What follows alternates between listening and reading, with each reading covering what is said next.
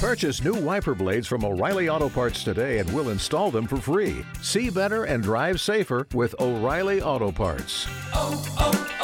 O'Reilly Auto Parts.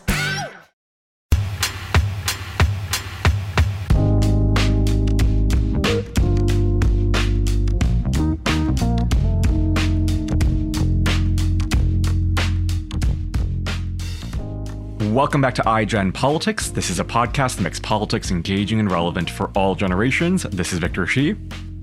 And I'm Jill Wine-Banks. And today's pin is one that says, count every vote. And that's because we're going to be talking to our guest about the Electoral College and how it could possibly lead to not counting every vote and to someone who wins the popular vote actually losing and not being elected president. As we record this episode of iGen Politics, a lot of facts are very clear and still being unraveled. It's clear that Donald Trump played a direct role in inciting a mob to storm the Capitol under the pretense that the 2020 election was rigged and stolen from him. Trump also challenged the results in courts in Georgia, Michigan, Pennsylvania, and other states. 6 lawsuits were filed and all but one were lost by Trump, and that was an unimportant technicality. When those legal means failed, Trump turned to violence and illegal means. We just saw this week, when we're recording this episode, we learned that Trump's lawyers gained access to voting machines in Georgia, Nevada, and Michigan, and who knows where else that we haven't yet discovered. Whether the access machines can ever be used again is open to question. While democracy has so far survived, Trump and his allies have tested its limits. In this episode, we aren't going to explore the big lie, the violence of January 6th, the newest revelations about the voting machine, or even the search of Mar-a-Lago. Instead, we are going to look at one law that gave Trump potential arguments for some of the ways he sought to undo the results of the popular vote. The fake electors, the pressure on Vice President Pence, and on state legislatures to take action to change the outcome. These arguments are more dangerous today than they were after the November 2020 election because many election deniers have won Republican primaries in key states as secretaries of state. We will focus on those, and we will focus on something that does not receive as much attention as it should. The Electoral College. What is it? Is it unfair? And what, if any, reforms are needed and possible to prevent any future attempts to undo the votes as they are actually cast? We'll talk to our guest, Kate Shaw, a constitutional law scholar, professor of law at Cardozo School of Law in New York City, about these pressing questions and call on her experience as a Supreme Court clerk and scholar to talk about this last term of the court. Previously, Kate worked at the White House counsel's office as a special assistant to the president and associate counsel to the president. She also clerked for Justice John Paul Stevens of the U.S. Supreme Court and Judge Richard Posner of the U.S. Court of Appeals for the Seventh Circuit. Kate is also a contributor for ABC News and co-host of a podcast about the Supreme Court and the legal culture that surrounds it, and that's called Strict Scrutiny. She also co-hosts this with Melissa Murray and Leah Lippman, who were both previous guests on iGen Politics. So we have the full Strict Scrutiny cast on this show. Kate graduated magna cum laude from Brown University and Northwestern Law School, and like Jill and me, is a Chicago native. For the sake of full disclosure, Kate is the daughter of Andy Shaw, an award-winning Chicago journalist and former president of the Better Government Association, where I serve as a board member and where Victor interned last summer. Thank you so much, Kate, for joining us today. It's a real honor to meet you. I'm so happy to be here. Thank you for asking. I want to start our conversation today on a topic of great concern to me, and it's something that should be of concern to all Americans, especially given the events following the November elections. And you wrote a great piece in The Atlantic titled "The Other Cause of January 6th," which explains the role of the Electoral College in enabling Trump to pursue overturning the will of the voters. I want to read something that you wrote in the very beginning of your article, which I thought just brilliantly set the table for this discussion. You said, John Eastman, Rudy Giuliani, Donald Trump himself, these people all bear some responsibility for the events of January 6, 2021. But there is another contributing factor, an institution, not a person, whose role is regularly overlooked and that deserves a focus in the ongoing January 6 committee hearings, the Electoral College. The Electoral College isn't responsible for President Trump's efforts to remain in office despite his clear loss, but it was integral to Trump's strategy, and it has everything to do with how close he came to success. So take it from there, Kate. I think that there's a lot of meat in that can help us understand why that's so important. Sure, Jill, I'm happy to do that. So, I do think that it's important as this committee and the country reckons with what happened on January 6th, how to head off the possibility of a recurrence, to focus not just on, the individual players who were, active in participating in and, promoting what became the attack of January 6th, but also institutions and structures that are really implicated in it. And I think kind of chief among them is the Electoral College. So that is, our really anachronistic system of presidential selection, right? People probably know we don't just elect a president in a national popular election in which the person who gets the most votes becomes the president. Instead, we have this convoluted scheme set forth in the Constitution and then in several federal statutes. The whole system is something that we refer to as the Electoral College, although that's actually not a phrase that appears in the Constitution. But it's a complicated scheme in which each state, right, has a certain number of electoral votes that corresponds to that state's allocation of seats in the House and in the Senate. And the way every state except for Maine and Nebraska right now approach allocating their electors is that whoever wins the most votes in that state gets all of the state's electoral college votes. Maine and Nebraska do it somewhat differently. They, do essentially a district system in which the winner in each congressional district gets an electoral vote corresponding to that congressional district, and then there's another vote allotted to the statewide winner. But the basic scheme in all of the states is that, whoever wins in the state gets all of the Electoral College votes. And so what this means is that it is possible to win a majority of electoral votes, but actually to lose the national popular vote. And that has happened a number of times in our history. It happened, of course, in 2016. It came dangerously close to happening in 2020. Although people probably know that Biden won a very significant national popular victory over Trump, something like 7 million votes, and won pretty handily in the Electoral College, 306 to 232. If there had been just 44,000 additional Trump votes cast across Arizona and Georgia and Wisconsin, that would have resulted in a tie in the Electoral College, which would have thrown the election to the House, which, voting by state delegation, would almost certainly have handed Donald Trump the presidency. So sorry, that's a long kind of overview of the Electoral College. But as this description, I think, makes clear, it's a really complicated scheme that contains a number of different points at which an actor determined to subvert democracy and the outcome of the election can essentially exploit weaknesses and ambiguities, again, in both the constitutional structure and the statutes that govern all of this, in order to essentially convert loss into victory. So the complexity and some of the specifics of the scheme itself, I think, provided a lot of opportunities for Trump and Trump allies to essentially seek to meddle with the outcome of the election. And, if all that had happened was Trump had lost by 7 million votes, I'm not sure he would have conceded gracefully and departed the White House, but any post-election strategy would have looked very, very different than this multi-step, multi-prong effort launched in courts and in state legislatures and eventually in Congress, all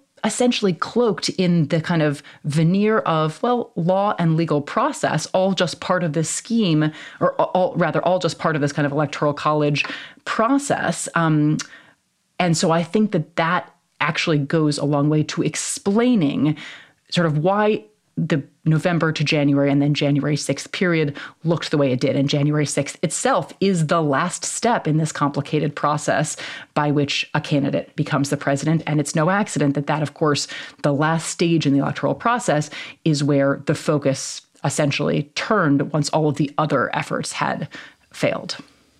Right. And we're going to go deeper into each of those elements because I think this is so crucial to the future of our democracy that I want our listeners to really understand what this means and why amendments to this process are so important, and what are the possible amendments. And we're going to talk to you about that, because what you've just described, of course, flies in the face of common sense. I mean, everybody thinks when they vote that the winner should be the person they vote for if that person wins the majority of votes.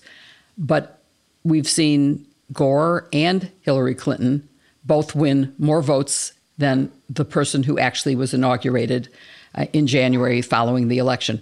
And that's why it's such a current, and as you point out, could have happened this year with a swing of not that much. I mean, 44,000 out of, hundreds of millions of people. That's like, I can't do statistics in my head, but it's a small statistic, right?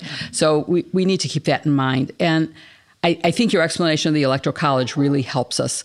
But the one thing I don't get and is, why do we even have this? What was the reason this was put into the Constitution to begin with? I assume it was before there was ever any thought of this huge disparity we would have between Wyoming and California, New York and name any other state. But what was the purpose, and how can we handle whatever that purpose was in a way that doesn't affect people feeling like they are disenfranchised? Yeah, so in terms of sort of why we have the Electoral College as a mechanism of presidential selection, I think there's evidence in the historical record to support a number of distinct origin stories. I don't think we know for sure. I think one both possibility and dynamic that was certainly present at the Constitutional Convention was an elitist fear of too much democracy, right? A perceived need to create a body that would mediate between the public and this important process of choosing the chief executive. So, this, at least in theory, sort of group of electors who would exercise a degree of independent judgment in order to select the president. So that, I think, was one dynamic at play. Another was, to maximize slave state power. So there was a desire to maximize the power of states that were already in the South, benefited by virtue of the congressional apportionment scheme, right, which essentially allowed slave states to count as part of their population individuals who obviously were legally disenfranchised from participating. And that counting for purposes of congressional representation was replicated in the allocation of seats in the Electoral College.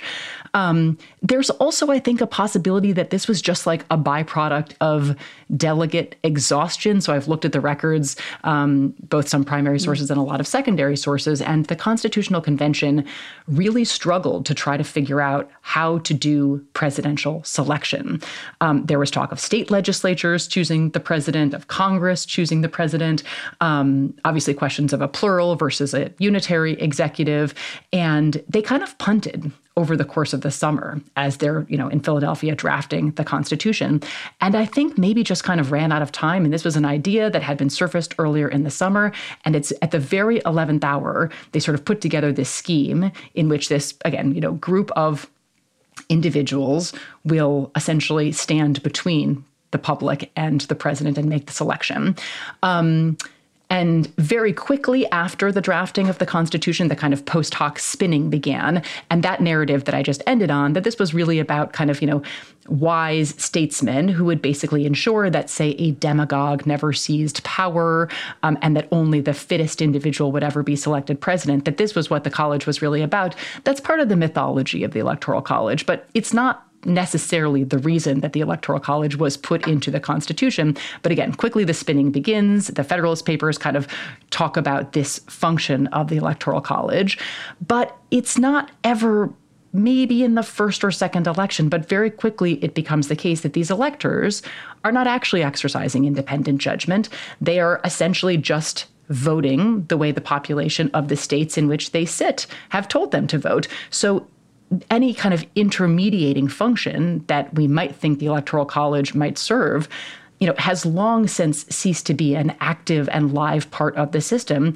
And instead, it's just kind of this, as you said at the outset, Jill, in complete counterintuitive inversion of basic democratic instincts and impulses. In every election in our lives, the person who gets the most votes wins, except for the most important one, right, which is the election of the president.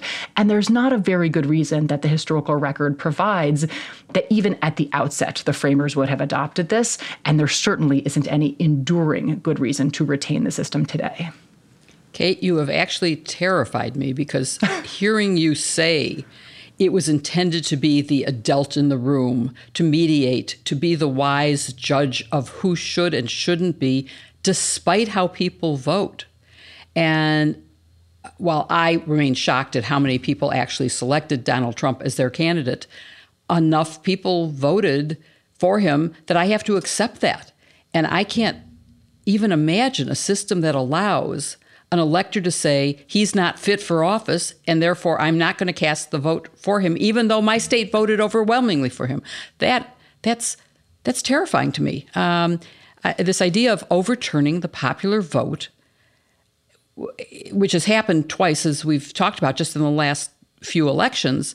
So I want to know, is there a way to make it fairer, to make it, or to change the role to be that of you will cast your ballot as those that reflect the votes of the people, and not to allow them the independence, because that independence could have actually played into the hands of some of the lawyers' memos that Donald Trump got saying, hey, they can do this on their own. Yeah, it's so interesting.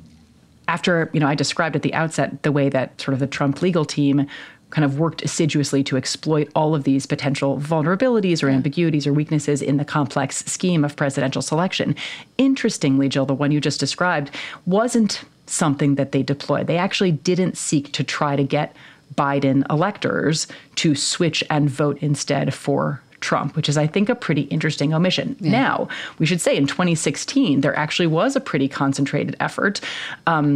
An organization or sort of a loose affiliation of individuals that called themselves Hamiltonian electors actually did, in the reverse of what you're describing, try to get Trump electors to defect and to vote instead, either for Hillary Clinton or for some third party, seeking essentially to basically reclaim this kind of version of the Electoral College that I just described, which was this kind of independent body that would sort of stand between the people and the selection of a demagogue. And it was, of course, unsuccessful. There were a number of defections, but actually only Hillary Clinton electors who voted for someone else seeking to foment this wave of defections, but the wave never came. So this idea of faithless electors who don't vote consistent with, state popular votes, has sort of been in the ether for, most of American history. It's never been an outcome determinative force in American elections.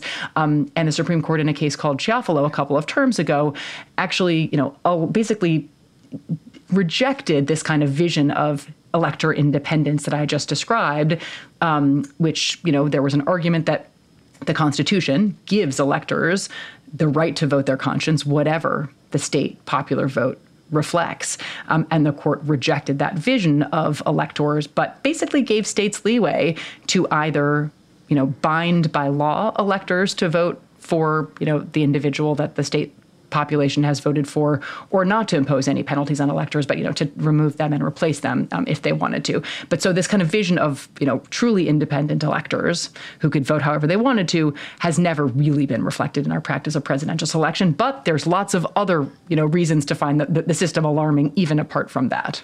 Well, but based on what you've said earlier in this show already, was the Supreme Court right in understanding what the framers intended? If in fact, the history that you've cited says they did see this as an independent exercise of judgment by smarter people. And of course, this is at a time when education wasn't universal, when communications weren't universal. And so that, the information that you got in the west of what was then America versus the east might be different. But even still, if that's the history, was the Supreme Court wrong? I don't think so. I think actually, so it's a Justice Kagan opinion and it's a unanimous opinion. And I actually think it basically says, maybe that was what some of the framers thought. And as I said, I think that's one of, but not the only kind of themes that you find in the historical record. But even if it's true that that was the kind of original conception, our practice over 230 years has has completely overtaken that original vision. And now the idea of popular sovereignty is so deeply rooted in our constitutional tradition that it can't be that these electors have a constitutional right to ignore the will of the people. So it actually strikes, I think, an important note of popular sovereignty in rejecting this vision of elector independence. So I actually do think that, the kind of reading of the full historical record, as opposed to just this kind of founding era snippet of time, is actually refreshing in the context of a court that is often really selective in its kind of reading and deployment of history. And so there, I think actually it is right that the entirety of our constitutional history and tradition supports this, vision of electors that actually, again, it's pretty anachronistic. If they're not doing an independent exercise of judgment, why we have them at all is a burning question, quite honestly. But I think it's probably right in terms of what it says about our constitutional history and practice. Right. And of course, we know the risk of the Supreme Court reading history based on Dobbs, where I think they got history wrong. So I'm glad in this case, maybe they ignored whatever history there was that would have supported that, what I think is terrible viewpoint, and said, the reality is we have always had people elect the president, and that's how it should be. And I think while most Americans don't have very good answers to many history or constitutional questions, if you ask people, do you think that you elect the president? They would say yes. And they might not even know there's an intermediate step, which is what happens on January 6th. Right. And we've already talked about how the electors are allocated.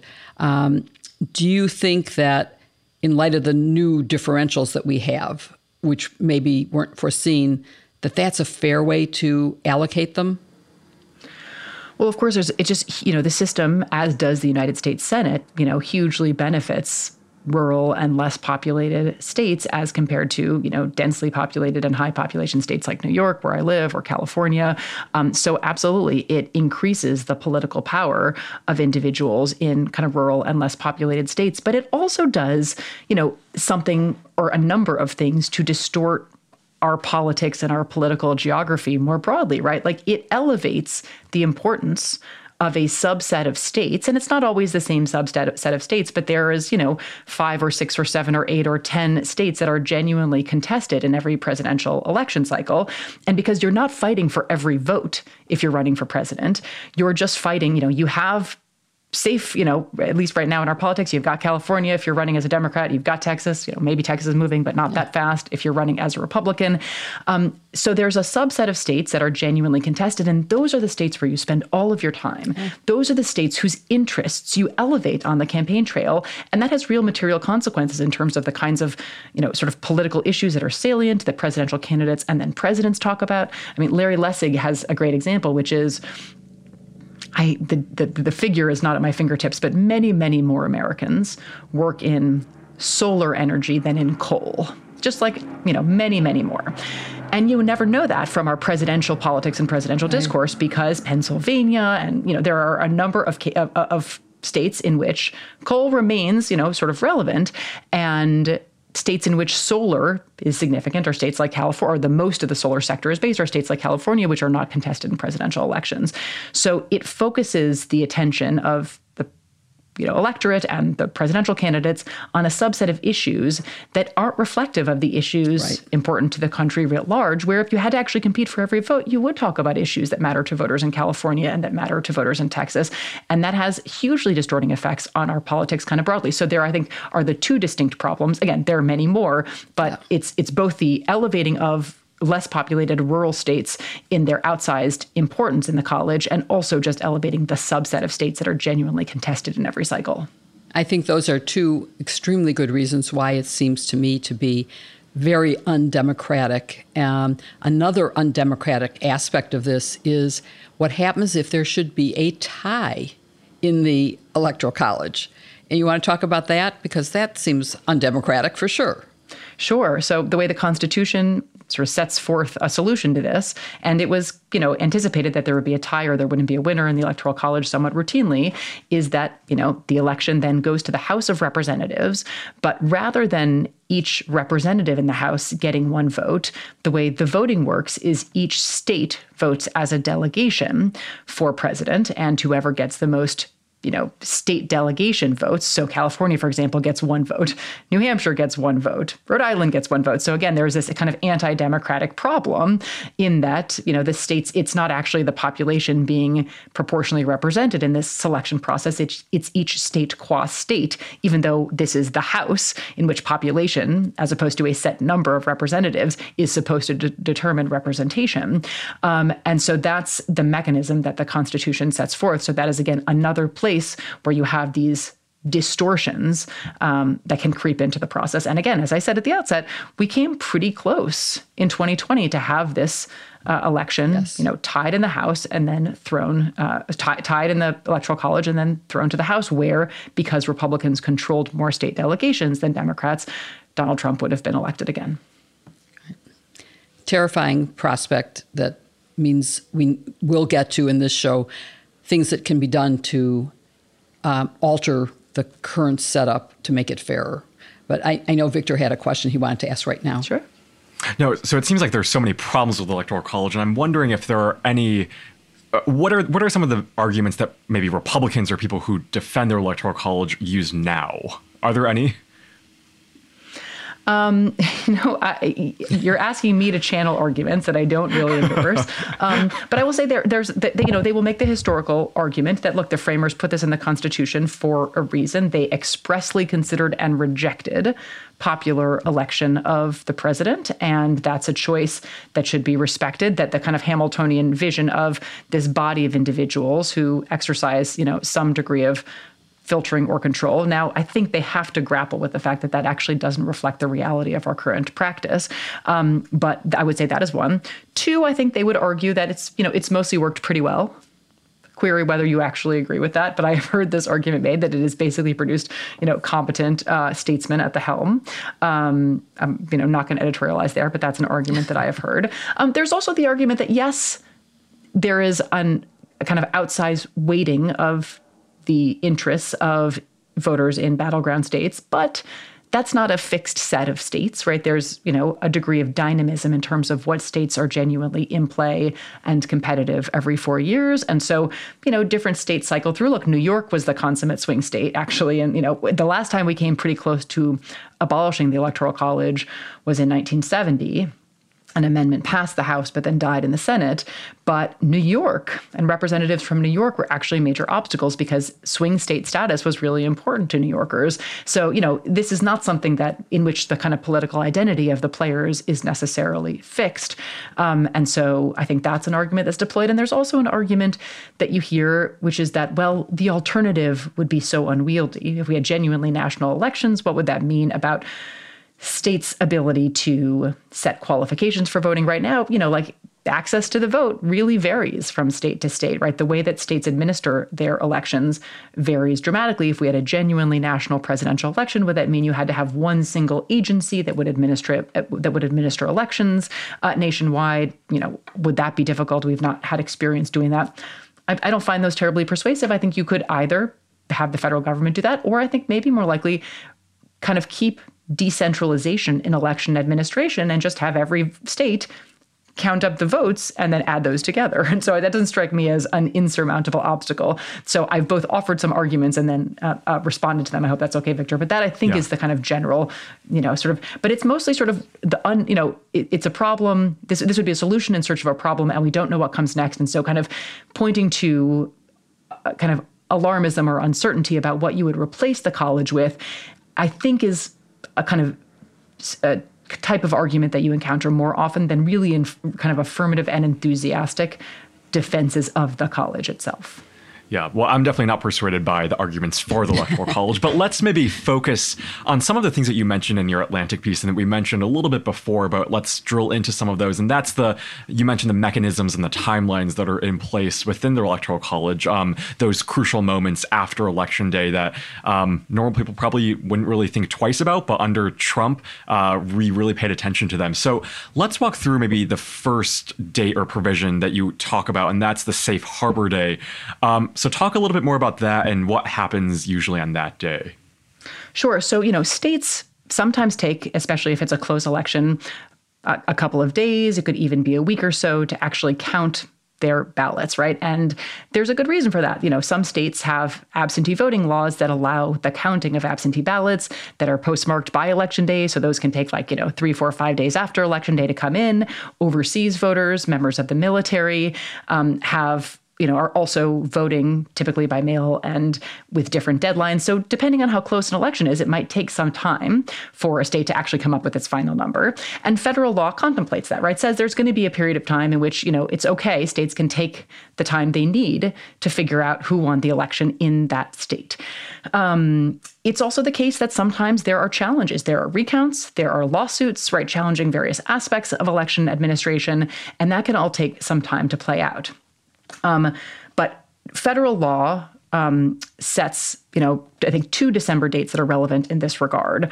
One, a date on which the electors gather in each state and actually cast their votes for the winner of the state's popular vote, except, again, Maine and Nebraska, which do it a little bit differently. And there is a separate period that basically says if there is going to be a question about which slate of electors, if there's, say, some dispute about who actually won in the state, so long as the state has certified its slate of electors by this safe harbor date, that slate of electors will be deemed conclusive in the event that there is a dispute over who won the election in that state. So that's all sounds kind of complicated, but those are 2 important dates that the federal law, parts of the statute called the Electoral Count Act, set forth. And you're beginning to see some of the complexity that I a little bit sort of glossed over in at the outset. And so those were both opportunities for the Trump legal team to exploit. So the first of these, the date on which electors gather in their states to actually formally cast their votes and then transmit those votes to the Capitol, where they ultimately get counted. In a number of states, basically sham electors, individuals without any legal authority under state law or otherwise, to essentially claim that they had the right to cast votes for Donald Trump, nevertheless sort of gathered and purported to do that. Some of them actually trying to memorialize these, electoral votes on documents that, again, bore no kind of formal legal status under state law. So that was opportunity one. And then the existence of the safe harbor deadline, I think, was a reason that the Trump team really pursued lawsuit after lawsuit in a number of states, basically seeking to delay the state certification of Joe Biden as the winner beyond the safe harbor deadline, which I think the Trump team believed would enable them to, increase their chances of successfully challenging those Biden electors actually on January 6th, right, the sort of final stage of the Electoral College timeline. So just to clarify, I think when you're talking about the electors meeting and voting and that there were some who met who weren't actually really elected, that's what we're talking about when we call them the fake elector slates, right? Fake or sham electors. Yes, exactly. Okay. I just wanted people to understand that's the shorthand I think that people know it as. Go ahead, Victor. Yeah, sorry, fake electors. You're right. Yeah, okay, so I'm definitely grateful that this didn't work in 2020, but I'm wondering, we're seeing so many people getting elected on the state and local level who do have really kind of determinative control over what happens with elections. And I'm wondering what would have happened if they were successful, or I guess now that they're deploying all these people to serve in positions like secretaries of state, could that happen if the right people are in place? I think you're right to be concerned about it, Victor. I think it depends a lot on, we've seen some, kind of big lie adopters win in primary elections. We obviously need to see what happens in general elections, but they could be in a position, I think, to do very serious mischief in terms of delaying or even refusing to certify slates of electors. In a lot of states, it is, either the governor or the secretary of state who has the power to certify or decline to certify, potentially even to seek to certify a different slate of electors that doesn't match what the state's voters actually expressed at the ballot box. So I think that, actors who are willing to disregard law and, essentially thwart democracy, if they are given these positions of power around the administration of elections. And I think this is crucial, if the election is close enough in one or more states. I mean, I do think that because, at least as we saw things in 2020, what even the Trump team continued to try to do was to sow doubt, both sow factual doubt, and also to sort of seek to craft, even very weak, but to craft legal arguments that could form the basis for their challenges. So even in, say, Georgia, where you had, I think, the most kind of overt effort to basically ask the election officials, right? This is the Trump-Raffensperger phone call, basically to say, can you just change the results, in the finding of 11,000 plus additional votes? The request there was fairly explicit. But everywhere else, the kind of ask of many individuals in the Trump orbit of state officials was essentially, can you announce or can we create, some real doubt about what happened in the election? And if we can basically plausibly claim that it's just unknowable who won because, for whatever reason, fill in the sort of justification. I don't want to actually offer one that makes it sound more reasonable than it was, but, assume there's a genuine question about who won in this state, well, then you have an argument on January 6th when it actually comes to, tallying up the final votes and declaring, in this case, of course, Joe Biden the winner, because that's the final stage in the Electoral College timeline, this joint session of Congress at which the votes are opened. And there's this passive construction that they shall be counted. And so how much power the vice president has, of course, and was a critical question. And of course, Trump urged Pence essentially to exercise unilateral authority to throw out slates from several states that had voted for Biden. But I think that all of that, failed for a number of reasons. But one is that, there were too many states, right? You didn't have to Trump would have had to be successful in, minimum of, depending on which states, there were 3, 4, 5 states in order for this to work on January 6th. And if we had actors in critical states in important roles vis-a-vis the election, and the election came down to one of those states, I think there's every reason to be really concerned about what might ensue. Mm. It's terrifying, and it means to me that we need to reform some of these processes. So, and there has been proposals. There's a proposal to reform the Electoral Count Act. Can you talk about some of the efforts at reform and talk about what you think are the best efforts at reform? What's the best we can do? Sure.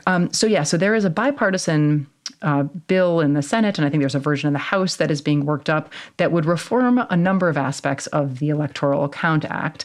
One is, just to make clear what I think is already obviously true, but to make more explicit, which is that the vice president, doesn't have the unilateral authority to reject slates of electors, and that his is hers is a ministerial role of opening and counting, but there's no independent authority beyond that with respect to the counting of votes. There's also right now a very low threshold for raising an objection. A member of Congress in the joint session can raise an objection to a state's slate of electors. So there are, proposals in the Senate bill and I think in the House bill that would raise the threshold, require a number of members of Congress to together object before such an objection will even be entertained in the joint session of Congress. So I think those are kind of important and helpful fixes. For what it's worth, if we're thinking big, I think, and this is really directed to Victor and your generation, abolition of the Electoral College should be an active agenda item. And I think that, it would require it would require amending the Constitution, right, to get rid of the Electoral College. But that, for all the reasons that we have just been talking about, there is not only no reason to retain the Electoral College, it is incredibly problematic, both from the perspective of the opportunities for exploitation, but in some ways more fundamentally from the perspective of, our actual sort of democratic ideals and commitments, that we retain this anachronistic, entity. And I worry that for young people like you, Victor, the idea of even amending the Constitution almost seems out of reach, right? Like, we haven't amended it in your lifetime. It was 1992 was the last time we amended the Constitution. We have only a couple of times in American history gone this long without amending the Constitution. And I think it's not a sign of a healthy democracy if we just are unable to change our founding document like this. And so it's one of the reasons, this is like a little bit of a tangent, but it's one of the reasons I found the, Equal Rights Amendment, ERA, revival effort in the last few years actually so heartening, because it suggested a generation of young people all of a sudden were again focused on the possibility of amending the Constitution. I see, Jill, you're a fan of this. Like, do you agree with that even if the ERA never becomes part of the Constitution, it has galvanized people, again, to think about constitutional amendment. And that, I think, is really important. I am so happy to hear you say that, because it is my new passion to make sure that the Equal Rights Amendment is not just talked about, but is passed. I've been working on it since 1976 at the Democratic National Convention in New York. And honestly, I'm tired of fighting for this. And Dobbs proves that we need it, and that there's no way around making women part of the Constitution. Yeah. And so, yes, we'll have to have you back to talk about that. I would love to. And I'm so glad that you were focused on this, because, and do you agree that there's actually been like this sort of the seeing Illinois and Nevada and Virginia, seeing their sort of revival in these states just in, the post 2016, 2017 era has been, I think, incredibly heartening. This is an issue that people thought wasn't ever going to go anywhere. It came close, it went off the rails, and that was that. But in fact, a new generation has basically suggested that we should, dream big and hope again. Exactly. And I've been working with some lawyers in Illinois who have convinced me that the deadline isn't a deadline that's enforceable. And therefore, there have been 38 states who have, and also that you cannot you can't rescind your ratification. Right. So no rescission, no deadline. 38 states have voted. Yeah, so we have a 28th Amendment. It's in the Constitution. And all that President Biden, should he happen to be listening to this intergenerational discussion, all he has to do is send it to the archives and say, it is part of the Constitution, publish it. And then we have a 28th Amendment, and women will not be subjected to what we are now subjected to as unequal participants in our democracy. So yes, President Biden, do it.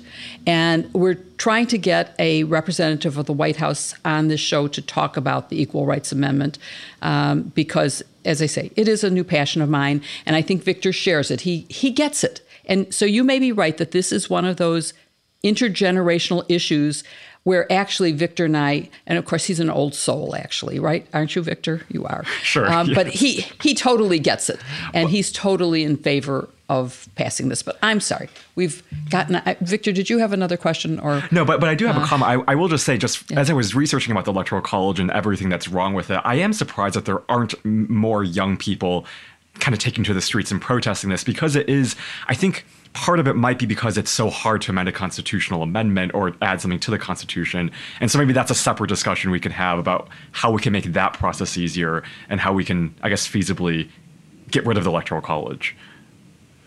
Well, unfortunately, it's right. Article 5 of the Constitution creates very, very high bars to amending the Constitution, and it does it by design, but it is not meant to be impossible to amend the document. And in other periods, we have successfully, mobilized and done so. And so I hope that this is something that, Victor, you can go tell your people.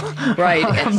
The arguments that were against, for example, the Equal Rights Amendment are so absurd and so ridiculous. You'll have to share a bathroom with a man. No, you don't have to. Women won't be drafted. Not so. I mean, there's just so many things that, based on my own experience as General Counsel of the Army, for example, that I know are just not true and are hurting women. They are mostly hurting women. And yes, some benefits that women got may be abolished as a result, but that means that men will have those benefits. Not that they're going to go away for women. It's that men will also have them. So anyway, I'm sorry to take us off track, but I do think they're related, I'm happy to be off track on this subject. You can take me off track anytime. But we did want to turn our conversation to some questions about the current Supreme Court. And I think, Victor, do you want to start on that subject? Yeah. So, I mean, first of all, thank you for such an enlightening conversation about the Electoral College. Let's talk about the Supreme Court, because I've heard you give a very sobering picture on other podcasts. Notably, I listened to your one on Ezra Klein, and it really terrified me about the type of court we have. Some say it's a 3-3-3 court with Kagan, Sotomayor, and now Justice Jackson on the liberal end, Gorsuch, Kavanaugh, and Roberts in the middle, and Barrett, Alito, and Thomas on the extreme right end. I'm wondering if that's how you view this court, too. I never really did, honestly, view this as a 3-3-3 court, and I don't think that there's been any evidence this term that that's the best way to think about it. I mean, I do think that it's the case that a kind of rotating cast of Roberts, Kavanaugh, Gorsuch, Barrett, one of those four are occasionally persuadable on a topic, and sometimes two of them are. And if two of them are persuadable, then you just add them to, previously Breyer, Sotomayor, and Kagan, and now, of course, Jackson, Sotomayor, and Kagan. And you could potentially eke out a victory, but it's very rare. And it's, I think, much more common that either the 6-member super majority, conservative supermajority, or the 5-member conservative majority, with Roberts concurring to say something slightly different, will basically do whatever they want. So if we're talking about overturning Roe in Dobbs, if we're talking about massively expanding Second Amendment rights in Bruen, if we're talking about really disabling environmental regulation and maybe regulation more broadly, in the West Virginia case, it's these are the most important cases of the term, and in many terms, quite honestly. Mm-hmm. And in each of those cases, when the chips are down, the conservatives stuck together. Now, it is true that Roberts wrote something different in Dobbs and would have said, well, we can uphold the Mississippi law without revisiting Roe and overturning Roe. But I think it's pretty clear that that was about the style of the opinion and the pace of the change more than the bottom line outcome. And that if it had been another term or two and the court had taken a couple of incremental steps, I feel quite confident that Roberts would have been on board with the overruling of Roe. So I guess I just think, no, we don't really have a 3-3-3 court. We have a 6-3 court, and a couple of the members of the conservative bloc will sometimes defy expectations, but not in the big cases. Yeah. And you mentioned some of the big cases that I guess, perfectly capture just how significantly they impact democracy and fundamental rights. What's your takeaway from this court currently? And do you think this is just the beginning of what we're going to see from this court? I do think that this court is sort of just getting started. I think that I didn't know at the outset of this term whether having really consolidated power, for the first time in many years with a, reliable conservative bloc. You had, a Republican majority for many, many years. When I, clerked on the court, there were many Republican appointees who, defied the expectations of the presidents who appointed them. I clerked for Justice Stevens, who was a Ford appointee. On the court was Justice Kennedy, also conservative, and Reagan appointee. Justice O'Connor, had also Reagan appointee, had just retired. These were all, David Souter, George H.W. Bush appointee. So plenty of justices have, defied the expectations of the presidents who appointed them. So it's not that there were, a majority of Republican justices on this court, but this very kind of rock solid conservative bloc. So I thought having, I finally achieved that longstanding goal, the majority on the court would move, relatively cautiously or incrementally to change the law, because they would fear a real loss of public confidence and support if they move too swiftly and in too many areas and change the law too dramatically. And I was frankly wrong. They've moved, I think, as quickly as possible in as big and bold a set of opinions as possible and across as wide a range of cases as possible. And I'm not sure a lot of our historical understanding about the court, trying not to get too far out of step with popular opinion, really hold with respect to this court. I think it's a very new court that, for reasons I'm not sure I fully understand yet, is not concerned about a loss of public legitimacy that might potentially lead to a loss of its own power. I mean, you look at recent polling on the Supreme Court, and it's at the lowest level since Gallup started asking people about whether they had any confidence in the Supreme Court. And you would think a court would take a look at that and say, well, maybe we better slow down or do things a little bit differently, because the public is, losing confidence. And if we don't have that, we don't have anything. So I guess we'll see whether next term reflects, any kind of pumping the brakes. But my instinct right now is that it won't, and the court doesn't much care because it doesn't much fear any response from the political process. And I guess it's, to Congress and the president and the American public to prove them wrong. Yeah, I think that they've adopted sort of the former President Trump attitude, and that he can do no wrong, that his people will let him commit a murder on Fifth Avenue and take no consequences. And you've mentioned obviously Dobbs took away a 50-year right and proved the need for the ERA. But it also foretells that same-sex marriage, contraception could be at risk. The West Virginia EPA case, of course, was damaging to our planet and to the world, but it is also not just in environmental, because it sort of suggests that all administrative agencies could be cut down severely. And you didn't mention, but there were a lot in the area that I would call First Amendment religion that are of grave concern to me, because they seem to be very much establishment. Who cares? We can establish. We can have praying coaches. We can have tuition. It's all okay. So I am very concerned about what the next term is going to bring. And, Justice Breyer retired, but and he's been replaced by someone who seems to be of the same mindset, so that I think that Justice Jackson it'll stay a 6-3. And we've already seen her acting. She's already had, even though she basically is just on the court. I wonder if we can see any prediction of whether she could possibly have any impact on how the court decides. I mean, look, Justice White always said that every new justice makes a new court, right? So, and my old boss, Justice Stevens, would sometimes refer to the court as, using the name of the most recent justice to join. So this is now the Jackson Court. And I think there's something to that. Every new justice really does change the dynamics. And I think that, she's extremely warm and personable, and she's likely to forge personal relationships, I think, with, in particular, the kind of newer members of the court. But I don't have a lot of optimism that she's likely to fundamentally change, any of the math on the court. I think that, Justice Breyer actually would kind of cross over in particular, in some of these religious liberty cases that you just mentioned, Jill. Yeah. This term, actually the one that he wrote, which was, found in favor of a religious claimant, that was the Boston case, not the praying coach case or the school funding case, but another religion case in which religion won. But that was a unanimous opinion. But Breyer would often cross over actually and join the conservatives in voting in favor of religious exercise claimants. I don't know if Jackson is going to do the same thing. I could see her potentially siding with Sotomayor, and, Kagan sometimes would go with Breyer and sometimes with Sotomayor. So we will see sort of where she comes down in those cases. So the math on the margins might change, but the bottom line, sort of who wins and who loses, it's very difficult for me to see her fundamentally changing the math on the court. To my mind, actually, a bigger question is whether these newer justices, we might see their views evolve, as we have historically seen with a lot of justices on the court.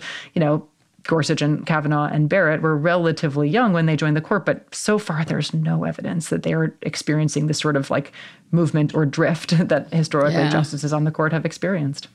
The one thing I just want to say about the case that allowed tuition is that the state actually was really prepared and clever, foreseeing that this might happen, said, okay, well, we'll give tuition as long as you agree to all of the civil liberties, civil rights that we impose, and you will not do anything to hurt someone because of their gender identity, for example. And the schools that had applied actually ended up turning down the money because they would not agree not to discriminate. So there are some solutions to terrible decisions at the Supreme Court, but we shouldn't have terrible decisions. No, and honestly, that is one of the next frontiers in terms of these religious liberty cases. So those schools that turn down the funds may turn around and file a lawsuit to suggest that a state requirement that they abide by generally applicable non-discrimination laws is itself an infringement of their religious liberty. And we are already seeing cases along those lines, not out of Maine to my knowledge, but certainly that's where the funding case was out of. But absolutely, these questions of religious entities and individuals seeking exemptions from generally applicable laws on the basis that those laws that require them not to discriminate violate their religious freedom. And we have a case like that already on the docket for next fall involving a website maker who doesn't want to, make websites for same-sex weddings. And, so given the track record so far of religion winning before this court, I think it's very likely that's how that case will go. And that's deeply, deeply concerning from the perspective of, residing in a pluralistic democracy in which people have historically understood that they actually just, if you're going to do business in, most states, you're going to have to abide by general, just non-discrimination laws. I think all of a sudden that is in real question because of the composition of this court. Yeah. And we saw the court really focus on abortion rights for so long. They were successful with that. And now, who knows, maybe this will be next. Is there anything else you think the right is going to focus on in the coming years, decades?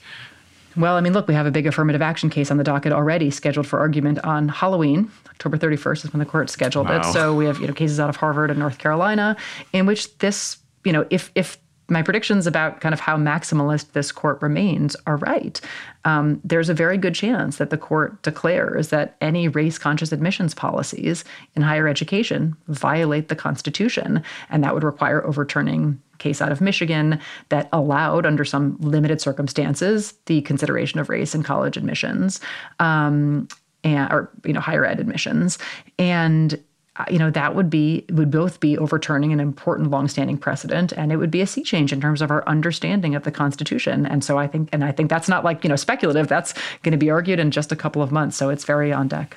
That's horrifying. Well, hopefully the Supreme Court can look at what happened in Kansas a couple of weeks ago and, I don't know, see what happens when voters actually pay attention. So we always like to end the podcast with one final question, and usually it relates to advice for young people. And we talked a little about what young people should be doing now, but what do you say to young people who are living in this world where so much is kind of problematic, to say the least? I do think that the kind of talk of constitutional amendment is one thing that I would say, which is that, think big about how to change the system. And and the Kansas example, so we had on my podcast a couple of weeks ago, a group of organizers who had been really involved in the effort in Kansas. And a lot of them talked about some of these mobilization efforts just starting with like a couple of people at their local library, just sort of saying like, what do we do? And so I think that do not underestimate your power to just join your voice and your energy and your time, if you're willing to knock doors or make phone calls or whatever it is you're willing to do. Do not underestimate the power of that.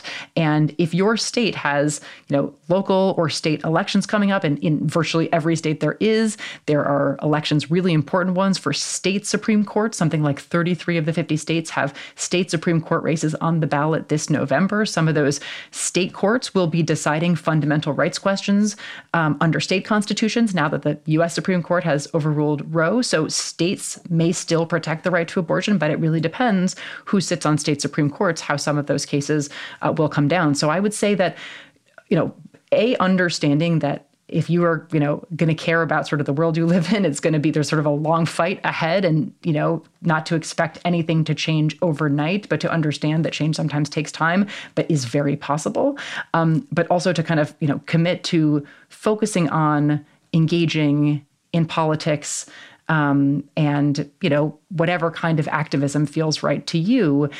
If you want to make change, there are lots of avenues to do that. So I guess that, I think that's the most important advice right now. It's in some ways, kind of evergreen, but I think it's especially important right now.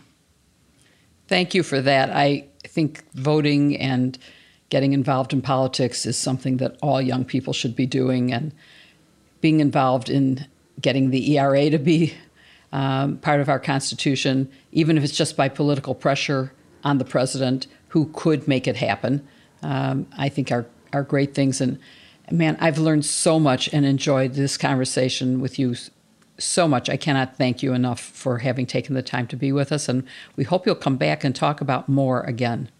Jill, Victor, thank you so much for having me. I would be delighted to come back. Just let me know. Thank you. Thanks so much, Kate. Thank you so much for watching or listening to this episode of iGen Politics with Kate Shaw. We hope you enjoyed it as much as we did and that you're as alarmed by the Electoral College as we are. We hope that you'll tune in next week for another great episode of iGen Politics, but in the meantime, you can subscribe to us on YouTube and follow us wherever you get your podcasts, whether it be Spotify or Apple Podcasts or Google Podcasts, wherever you follow your podcast, we are there. And be sure to also leave us a 5-star review and rating on Apple Podcasts as that helps other people find this podcast a lot. Thank you so much again, and we hope to see you next week for another episode of iGen Politics.